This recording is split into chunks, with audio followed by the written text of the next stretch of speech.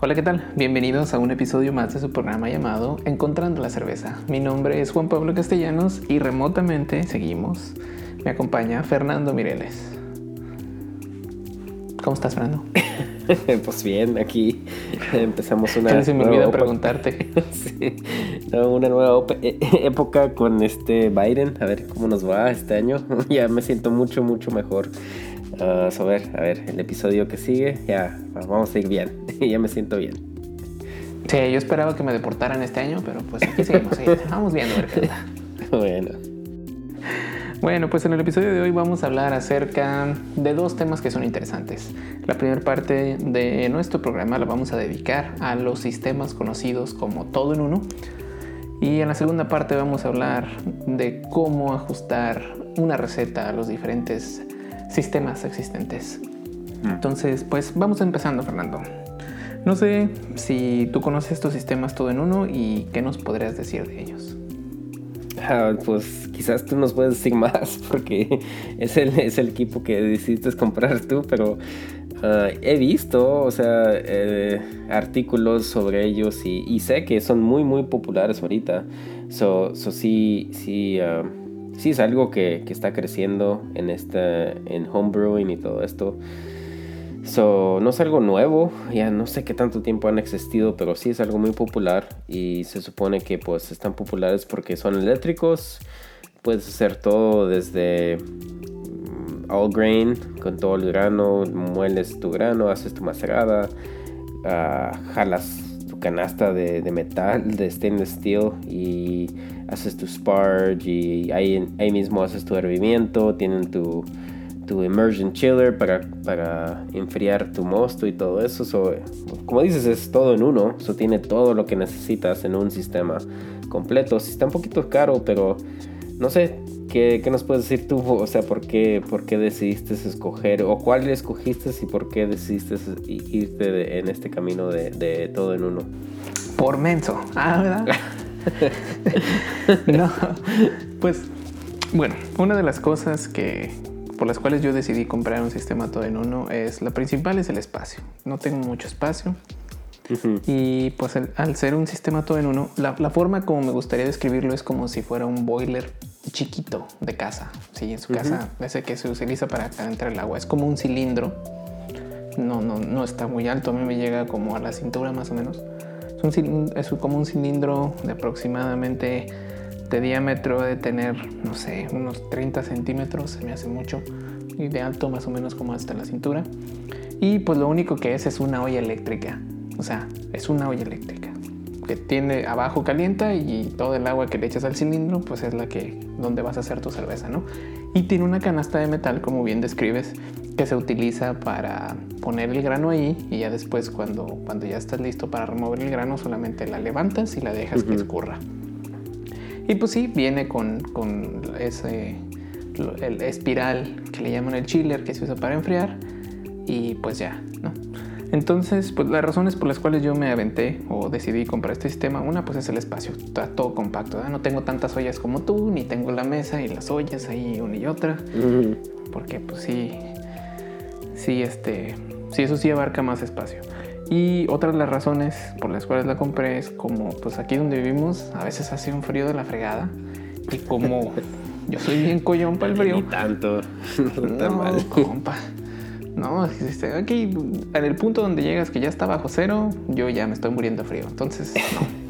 A mí me gusta, si lo voy a tener en el garaje, yo lo tengo en el garaje, lo pueden tener donde quieran cada quien, ¿no? Y si tienen lana, que bueno, y tengan su propio cuarto con clima y todo, eso estaría todo a dar.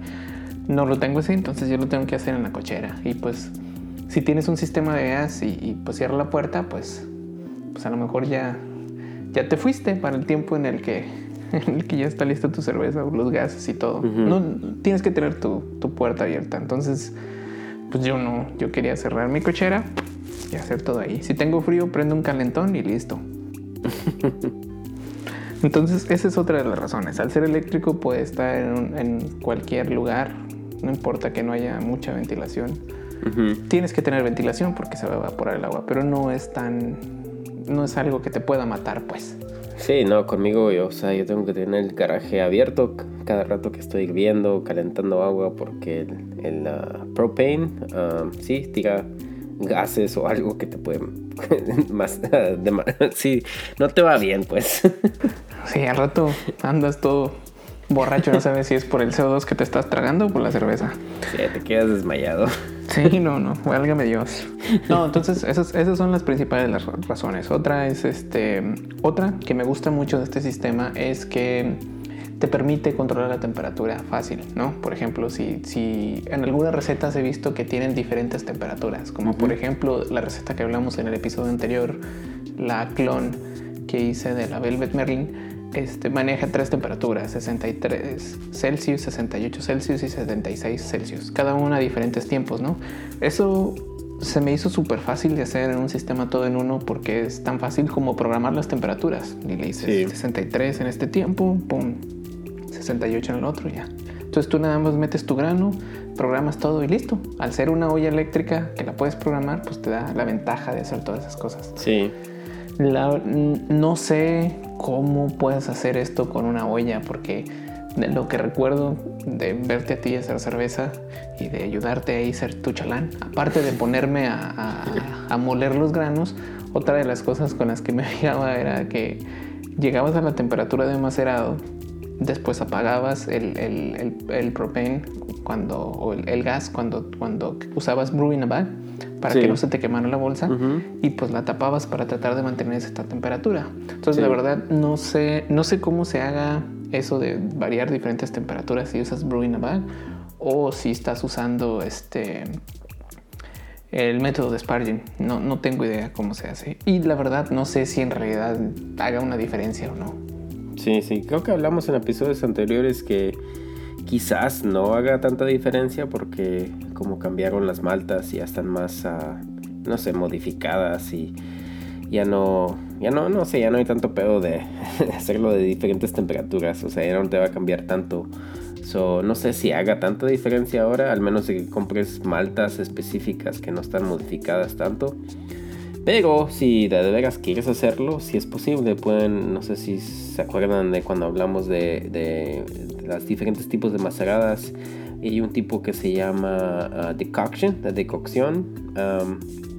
Y eso solamente quiere decir que dentro de tu macerada, o sea, es como si estás en tu primera temperatura y quieres subirlo más, entonces agarras parte de tu macerada, o sea, sea un cuarto, un tercio de tu macerada, y la llevas a otra olla, la llevas a hervir y la regresas para atrás a tu macerada. Entonces eso mismo va a subir tu temperatura a otra temperatura de otro step, o otra temperatura que desea tu receta o que quieres. Si quieres hacerlo en Brew in a Bag o en sparging, en un equipo que tenga 3 ollas, pues esa es la única manera que yo puedo pensar, es de decoction. Pero sí, el all-in-one, el todo en uno equipo, sí me hace muy bien porque sí, luego lo puedes cambiar con tu programador, lo seteas y ya, te da tu temperatura, ¿no? Sí, fíjate que eso sí estuvo padre, y así, eso del decocción y todo se me hace mucho desmadre por ahorita. No, entonces pues sí, yo dije, no, una sola cosa, pum, papas, lo que salga. Entonces, esas son las principales razones por las cuales yo me animé a comprar este aparato. Pero no todo es miel sobre hojuelas, tiene también sus desventajas y hay cosas que no me gustaron tanto. Una es el precio, tan bien caros. A mí se me hace caro para hacer es una olla eléctrica, o sea, no sé si es porque soy ingeniero y se me figura que yo puedo hacer eso con un micro y todo el pedo, nomás no lo hago, seguro no está tan fácil, pero o sea, no sé, son caritos, pues. Son caritos, y otra de las desventajas que tienen, o por lo menos el que yo tengo, yo compré el de la marca que se llama Anvil, de 5 galones.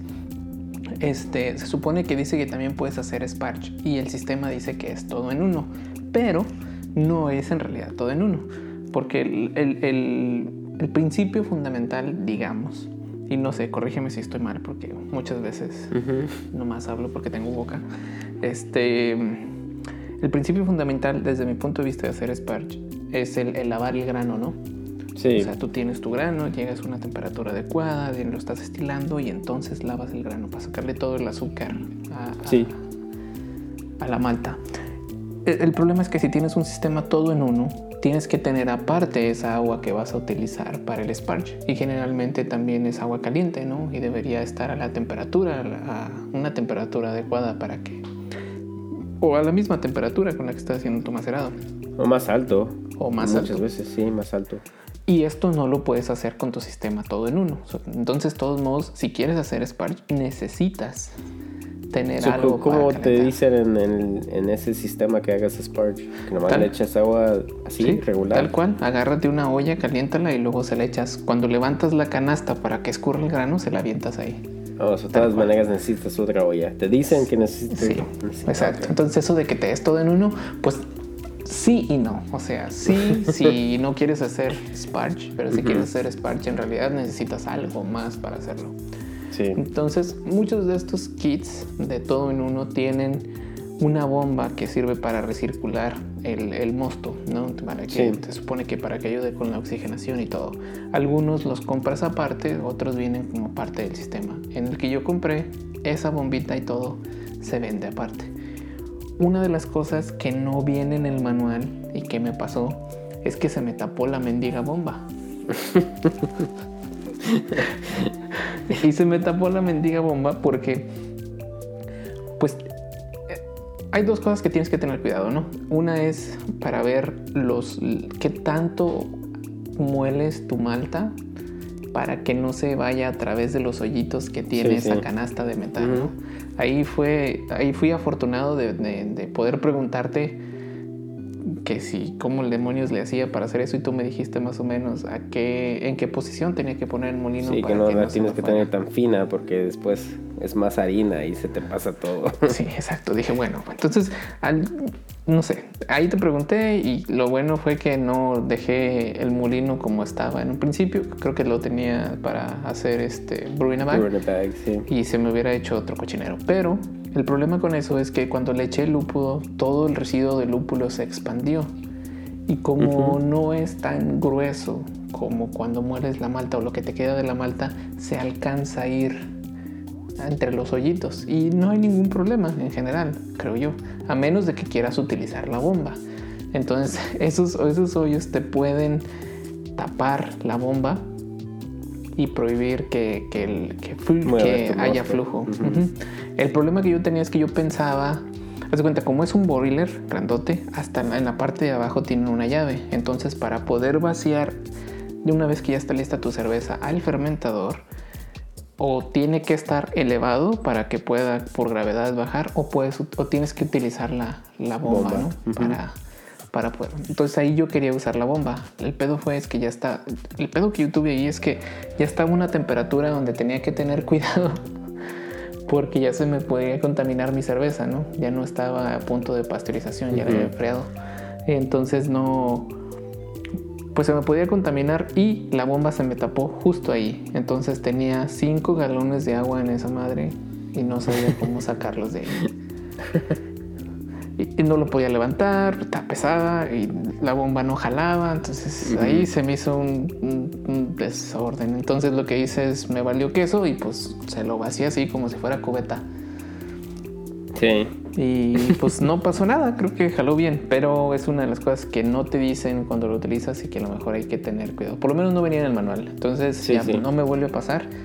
Entonces voy a comprar una de esas canastitas que tienen una malla de acero inoxidable para que para que no se me desparrame todo el lúpulo, o las canastitas que usamos para dry hop, nomás se las aviento ahí en punto de hervimiento.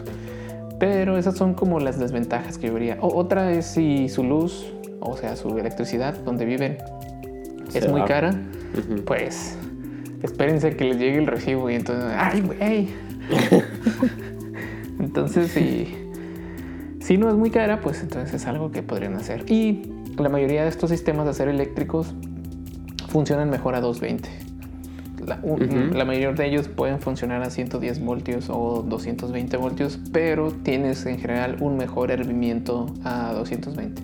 Entonces, incluso el manual dice que si quieres tener mejores resultados, ellos recomiendan utilizar 220. Entonces, si no tienen 220, sí van a poder hacer cerveza. Yo la verdad no creo que haya ningún problema, la mía salió decente, pero ellos te dicen que si en realidad te gusta hacer como ese hervimiento así que se vea bien más grande, fuerte, sí, más fuerte, entonces sí necesitas ponerlo. Igual llega a la temperatura más rápido también, ¿no? Sí, llega a la temperatura más rápido, mucho más rápido de eso. Sí. Entonces, pues ahí están. Esa es mi experiencia con estos sistemas todo en uno. Por sí. Pues cuando me estabas diciendo, o sea, no se me hizo tan mal, porque incluye el chiller. El chiller es algo caro también, o sea, es como si compras una olla, compras un chiller, compras todo, una bomba también. No sé, casi el precio no creo que sea tan diferente. Para mí no, para mí yo todavía creo que si van a empezar desde cero y quieren empezar, creo que el brew in a bag es la manera de irte. Porque sí pueden comprar este all-in-one, sí tienen mucha flexibilidad, pero a lo mejor sí está un poquito más caro que hacer solamente brew in a bag. No sé, ¿tú qué piensas? O sea, ya me has visto hacer brew in a bag porque antes es todo lo que hacía. En comparado en lo que tienes ahora y haciendo solamente brew in a bag, ¿qué piensas? ¿Qué es mejor? Pues para mí, el que tengo. ¿Por qué? Porque me deja hacerlo adentro del garaje y no tengo que estar afuera, no tengo que traer abierto y está bien pinche frío y yo no quiero sufrir, entonces... Pues sí, al mismo tiempo yo tuve que comprar la olla, el chiller, un quemador, un tanque de propane y ¿qué más? Creo que eso es todo. Y luego para cubrir toda la bolsa y todo, o toda la olla y la bolsa. Eso sí, creo que el precio no sea tan diferente. Sí, a lo mejor el precio va a ser igual. Y pues también el espacio, ¿no? La olla es un poquito más bultosa. Y luego el tanque, y hay que tener cuidado con el tanque, que el niño no te lo abra o el perro no lo tumbe. Y luego hay que tener un lugar donde colgar la bolsa para poder usar la carrucha para levantar. Entonces un poquito más ahí. El all-in-one me gusta porque es como una solución para poco espacio. Y eso es lo que me agrada principalmente. Muy bien. Oye, y pues hablando de estos diferentes sistemas, también me di cuenta que la forma en la que utilizas tus recetas pues puede variar, ¿no? Sobre todo con el agua que utilizas, cuánto se le va a bajar de temperatura cuando le echas la malta y todas esas cosas. Entonces no sé si podamos hablar en cómo ajustar una receta a estos diferentes equipos y o qué tips tienes para poder hacer un mejor ajuste. Sí, ¿qué tal si tomamos un corte y después del corte hablamos sobre cómo ajustar tus recetas? Ok.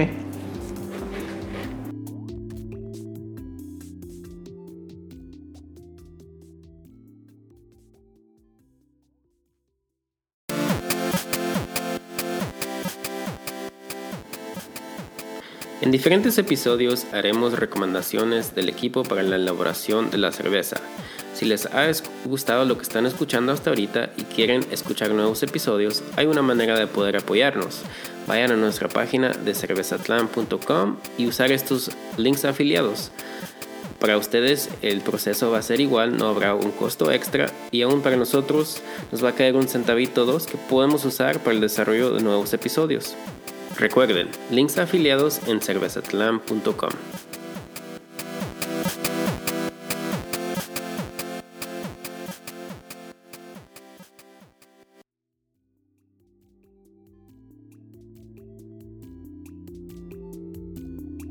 Bueno, Fernando, pues, ¿qué te parece si hablamos acerca del ajuste de recetas? Nada más.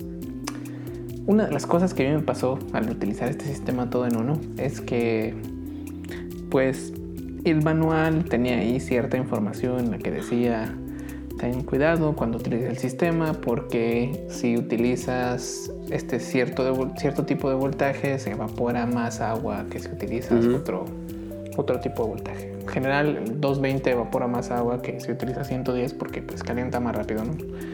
Y porque calienta mejor, con más potencia para mi sistema. Entonces, pues al final el problema que tuve es que como no sabía exactamente cuánta agua utilizar, pues terminé con más agua de la que estaba esperando después de mi hervimiento. Entonces ese fue uno de los problemas que tenía. Obviamente mi gravedad de origen y mi gravedad final pues se dieron al catre porque pues tenía más agua de la que tenía. Sí. Entonces no sé cómo ajustar o cómo le hacen para poder ajustar este tipo de parámetros y tener o poder sacar la gravedad que estás teniendo como objetivo. Sí. No, sí, es un problema, o sea, que todos tienen. O sea, si buscas recetas o si encuentras recetas en libros, ves lo que tienen escrito y muchas veces son típicamente pues, ves recetas y son para 5 galones de volumen, pero, o sea, tienes que tener en cuenta tu equipo y eso no creo que muchas personas que están empezando tienen en cuenta o toman en cuenta pues. Porque, o sea, todo cambia, como dijiste, si usas un diferente voltaje en tu todo en uno, en tu equipo, va a cambiar la cantidad de líquido que se evapora durante el hervimiento de otra persona que está usando diferente voltaje. Igual una persona como yo que usa el propane, la propana, y está hirviendo así y tiene una olla, no sé, yo tengo una olla ahorita de 15 galones. Si estoy usando esa o si estoy usando una olla de 10 galones, va a cambiar la cantidad de volumen que se va a hervir. Entonces tienes que tener todo esto en cuenta. Hay unos programas que si metes tus recetas y todo, te pueden escalar todo. Hay un programa muy popular que se llama Beersmith aquí. Y ahí tienen como perfiles de equipo que puedes meter todo lo que estamos hablando, o sea, de qué tanta cantidad se evapora en una hora de hervimiento, qué tanto, o te preguntan diferentes cosas así como eso, y las metes ahí y metes tu receta base y ya te cambian todo, así. Pero, o sea, es algo que tienes que tener en cuenta cuando estás tratando de hacer una receta que encuentras en línea o en un libro o algo, porque tienes que escalarlo a tu equipo.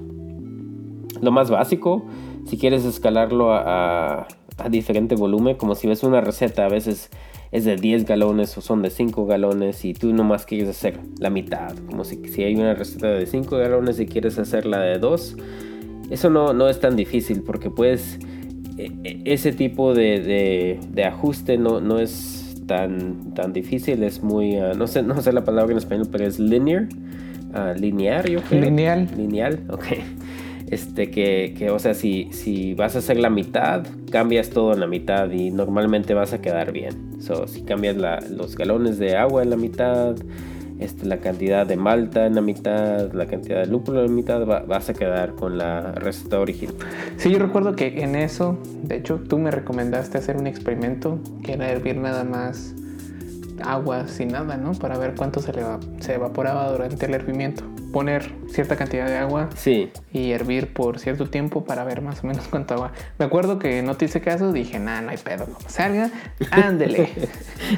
No le salió. Sí, sí. Cada vez que compro una nueva olla o algo, siempre lleno, aunque sea 2 galones de agua, la pongo a hervir por 1 hora, que es típicamente el hervimiento de una receta, y veo que se evaporó un galón o se evaporó 1,5 galones. Creo que ahorita tengo los 15 galones, la olla de 15 galones es más, el diámetro es más grande, se evapora más líquido. Creo que se evapora como casi 1,5 galones, 1 galón y cuarto. Es más de lo típico. Tengo que ajustar mis recetas para tener eso en cuenta. Pero sí, si tienes un equipo nuevo o algo que estás usando por la primera vez, yo os recomiendo que aunque sea vean qué tanto se va a evaporar, para aunque sea saber si quieren tener 5 galones al final y se evapora 1 galón, pues aunque sea tienes que empezar con 6 galones después de tu macerada. O si se evaporan 2 galones, vamos a decir, y quieres tener 5, pues tienes que tener 7 al final de tu macerada para que quedes con los 5. Es algo muy básico para mí, yo pienso.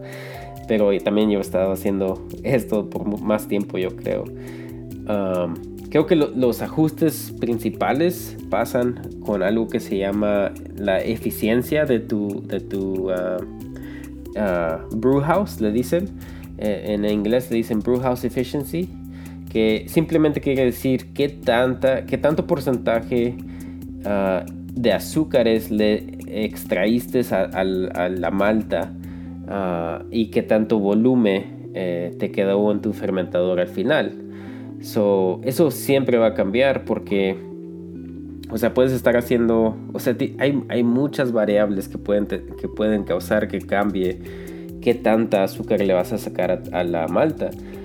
Puedes estar moliendo tu malta en, no sé, más fino o que quede más grueso o más espeso los pedacitos de semillas. Eso va a cambiar qué tanta azúcar se va a extraer en tu macerada. Y cada sistema va a ser diferente. O sea, no sé, si compras tu malta en una tienda y la muelen y te queda en un molido, no sé, bien fino o no tan fino, va a cambiar todo. O si tú lo mueles tú mismo, o sea, ya va a cambiar cómo queda tu macerada. Pero si tienes algo que siempre haces igual, o sea, si lo compras tú mismo de una tienda y siempre lo muelen igual, o tú mismo lo estás moliendo en tu casa y siempre va a quedar así, pues aunque sea ya tienes esa base de que ya tienes esa macerada o esa malta molida, así siempre se va a quedar y así ya tienes que no a cambiar eso. Si lo vas cambiando de receta en receta, pues nunca vas a saber qué es tu eficiencia de tu equipo. Eso es una cosa. Después de eso, tienes que saber pues qué tanta azúcar extraíste de tu malta. Entonces, para eso hay unas fórmulas. Aquí tienes que meterte en matemáticas. Típicamente tienes, si ves en las maltas que compras, te dicen, ok, esta malta te va a dar esta cantidad de azúcar. En español no sé cómo lo escriben, o no sé si solamente están viendo las páginas de las maltas en inglés, pero específicamente te dan un porcentaje. O sea, y ese porcentaje lo hacen base, no sé cómo se diga eso en español, en azúcar pura, o sea, azúcar de caña. Ok, entonces, o sea, hay un porcentaje que te dice cuánto es el equivalente de azúcar de caña para esa malta en específico. Sí, un azúcar de caña va siempre, no sé el número, ya no me acuerdo el número exactamente, pero creo que son como 38 puntos o 48 puntos de gravedad en un azúcar. Y si una malta como una malta de base que es two row, quizás te va a dar el 80% de eso. Lo mejor que puedes hacer es 80% de eso. No sé si me estoy explicando. Al final de todo, si tu macerada, si tu macerada es muy buena, quizás vas a agarrar 80% de eso. O si tu macerada es muy baja, vas a agarrar más bajo, unos 60-70% de esa azúcar. Pero al final de todo tienes que saber, ya después de varias recetas, qué tanta azúcar le estás sacando al final de todo. Como para mí, yo ya estuve haciendo esto en el equipo que tengo ahorita. No sé, ya tengo como unas 10 recetas que he hecho, unas 15 recetas que he hecho, y ya sé más o menos que siempre estoy pegando como a 70-72% de eficiencia.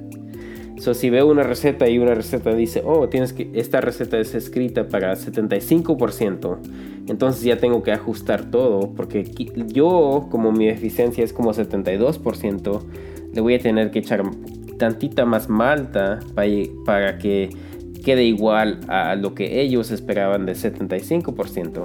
Ok. No sé si me estoy explicando, es bien complicado, yo creo, tratar de explicarlo. Sin ver, no sé, fórmulas, pero... Bueno, ahí te va lo que yo entendí, bueno. Sin tanto pedo, ¿no? Las maltas ya tienen qué tanto azúcar hay, sí, ¿no? Y qué tanto azúcar contiene ese tipo de malta. Uh-huh. Entonces, basado en experimentación que vas a hacer ahí, o sea, puro conocimiento empírico, vas a darte cuenta en realidad de la cantidad y midiendo la gravedad, me imagino, una vez que acabas todo Sí.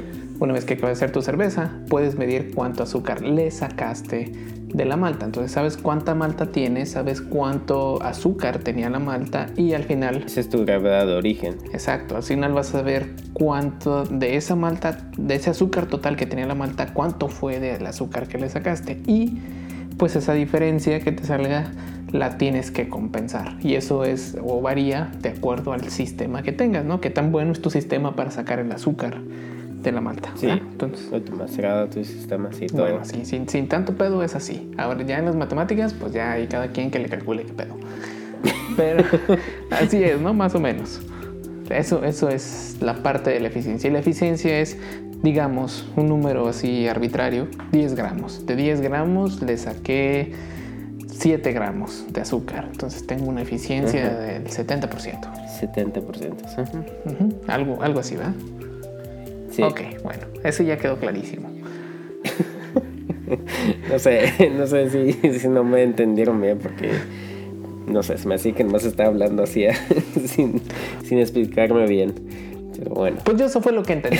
Pues ahí está el resumen también. Y pues sí se entendió. La neta sí se entendió. Pero sin peras, así, con peras y manzanas es eso. Tienes cierto nivel de azúcar. ¿Qué tanto le puedes sacar? Esa es tu eficiencia. Ya cada quien que haga sus medidas ahí. Sí, es lo principal. O sea, si tu eficiencia es más bajo de la receta que te dicen en el libro o lo que sea, entonces tú le vas a tener que echar más malta.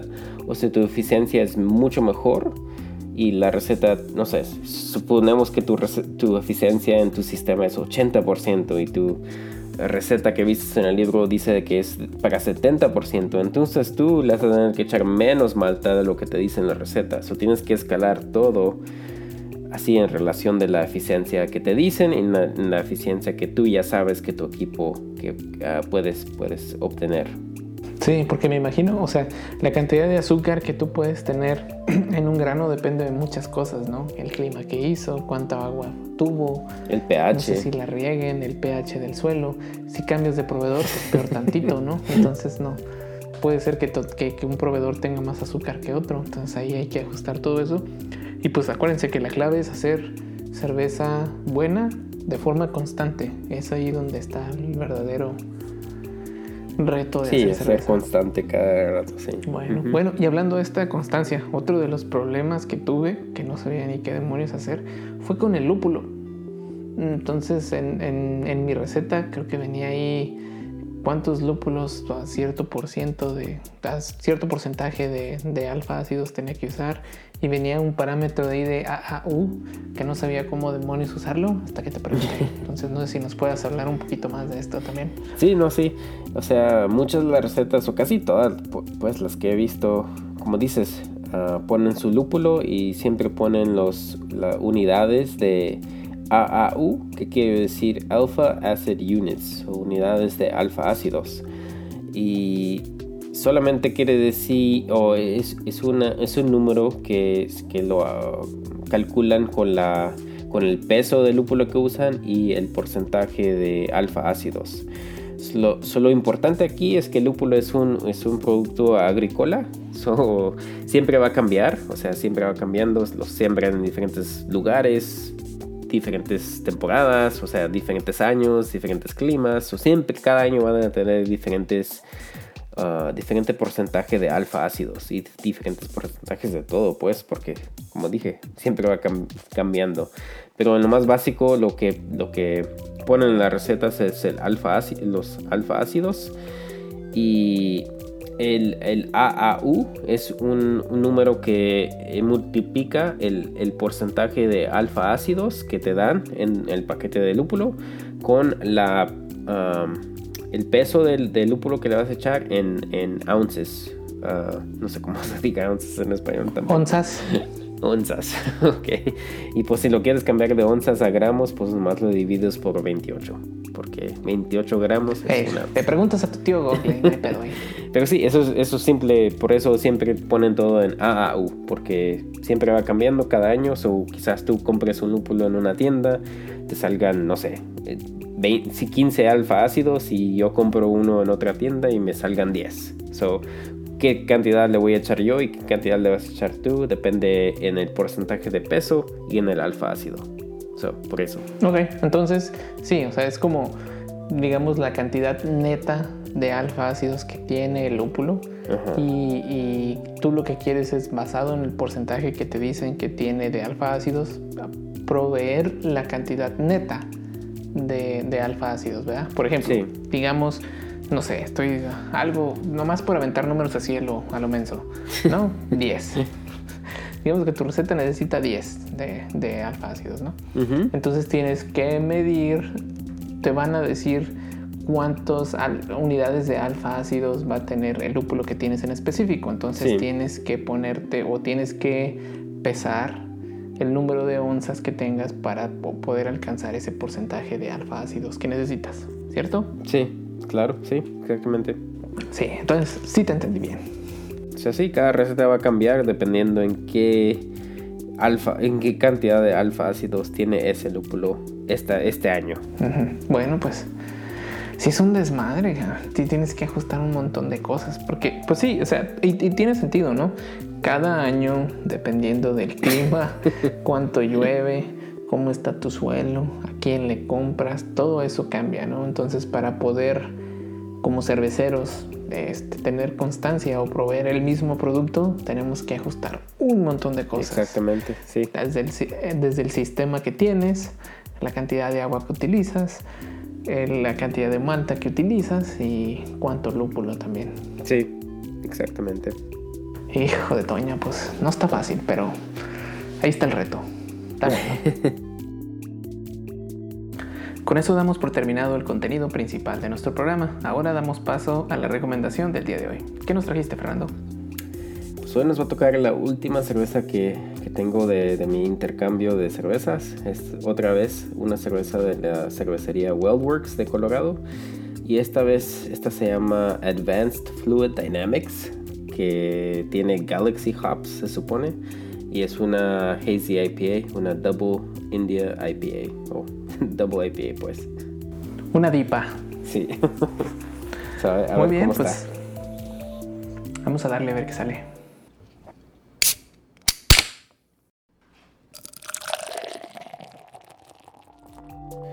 Bueno, Juan Pablo, ¿cómo se te hizo esta cerveza esta vez? No sé, tengo sentimientos encontrados. Está buena. Se me hace una cerveza buena, pero no esperaba algo así. La verdad no sé cómo son los lúpulos Galaxy, pero esta me sabe como a mango. Me da como un sabor a mango, un sabor tropical. Como cuando te venden chicles que dicen que saben a tropical. Ándale, como algo, una madre así. Pero al final con un sabor amargo. Y no sé, se me hace dulce. Está buena. Se me hace como raro, pero bueno. Pero no sé si sea para mí. Sí. Pues no creo que nomás son los lúpulos Galaxy, creo que también usan otros. Uno que sé que usan es Sabro y otro ya se me olvidó el nombre, algo con una L o algo así, pero para mí sí, igual está buena, pero es interesante para mí. O sea, el aroma es bien cítrica, es como sabor a, no sé, durazno o mango, como dijiste, o quizás piña también, pero no sé, o sea, cuando lo pruebo sí sabe saborcito dulcecito como a piña o mango, algo así, pero también tiene este carácter amargo poquito, pero o no sé, bien tropical o como a menta o algo, no sé, se me hace bien curioso, pero sí está bien interesante esta cerveza para mí. No es algo que he probado antes. Sí. Bueno, yo le di un 3 de 5. O sea, está buena, pero quizá no sea para mí. Sí, no sé si la compraría otra vez, pero sí vale la pena probarla. Muy bien, pues ahí está.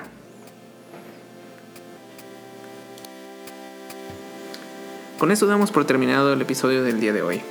Cualquier duda, comentario o sugerencia la pueden hacer a través de nuestras redes sociales. Nos pueden encontrar como @cervezatlán en Facebook, Twitter e Instagram. No olviden visitarnos en nuestra página web cervezatlán.com. Gracias.